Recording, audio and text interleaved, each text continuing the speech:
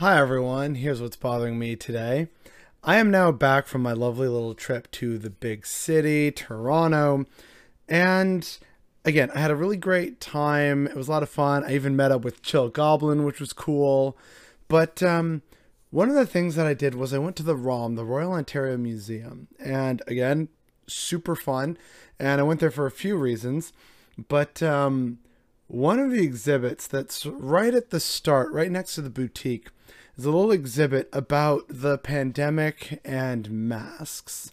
And it was a really poignant exhibit showing a lot of different masks that people had made. So it was showing off people's creativity and about making statements. But there was one mask that was missing. It was number 24. And when you look on the side of, oh, what's with number 24? It was deliberately left empty as a reminder of all those that we have lost during this pandemic. And for whatever reason, that just gave me pause and made me stop and think for a second and realize, yeah, in our hurry to get back to normal, which I understand we all want, but in our hurry to do so, let's not forget that over 10,000 Canadians, well over 10,000 Canadians, have died over the course of this pandemic. The number is even higher in places like the United States. I think like over a million, if not millions, have passed away from this globally since this began.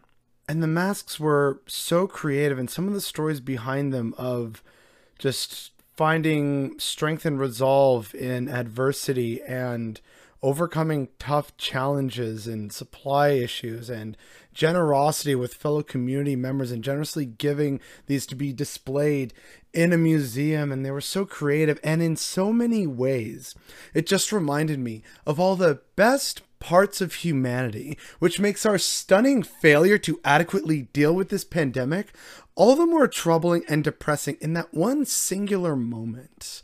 That one moment as I entered the museum and saw this, and saw, on the one hand, just it filled me with so much pride and joy seeing just the creativity and just diversity of humanity, but also recognizing, wow, yeah, we were able to do this, and yet our leaders in charge absolutely dropped the ball. They dropped the ball multiple times, and it is so infuriating to see that if we all kind of had the same mentality as what's shown and celebrated in this little exhibit at the ROM, we maybe could have done a lot better, and maybe way less Canadians would have died.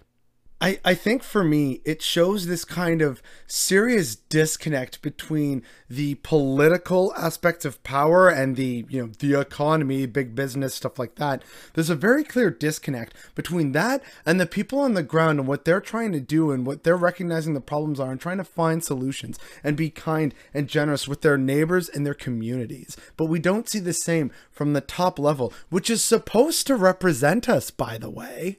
It was all just such a poignant moment that reminded me, rather viscerally, I might add, about everything that's happened up until this point. And that also, this isn't necessarily over. And yet there I was in a museum while traveling to a city that's not my home city, while there's still technically a pandemic going on. So yeah, there were many times throughout this trip where I was just thinking, am I doing the right thing? Sure, there's the whole, oh, you got to prove that you're double vax and wear masks when you're not eating. And like I wore a mask at all times inside the museum, for instance.